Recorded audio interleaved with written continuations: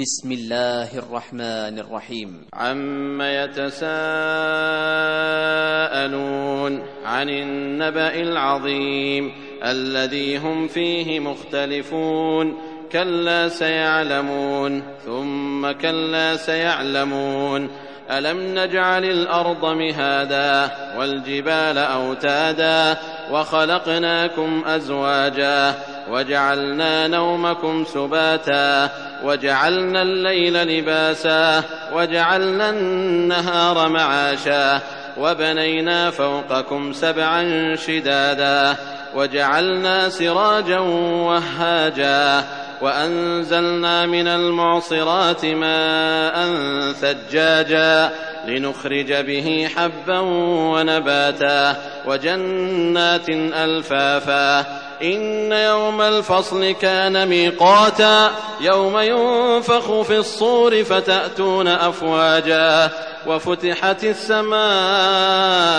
فكانت أبوابا وسيرت الجبال فكانت سرابا إن جهنم كانت مرصادا للطاغين مآبا لابثين فيها أحقابا لا يذوقون فيها بردا ولا شرابا إلا حميما وغساقا جزاء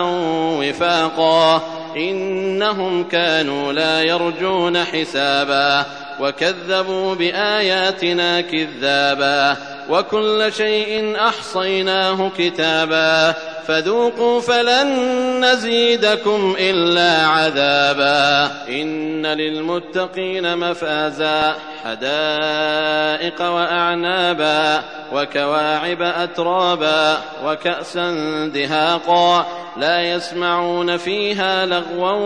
ولا كذابا جزاء من ربك عطاء حسابا رب السماوات والأرض وما بينهما الرحمن لا يملكون منه خطابا يوم يقوم الروح والملائكة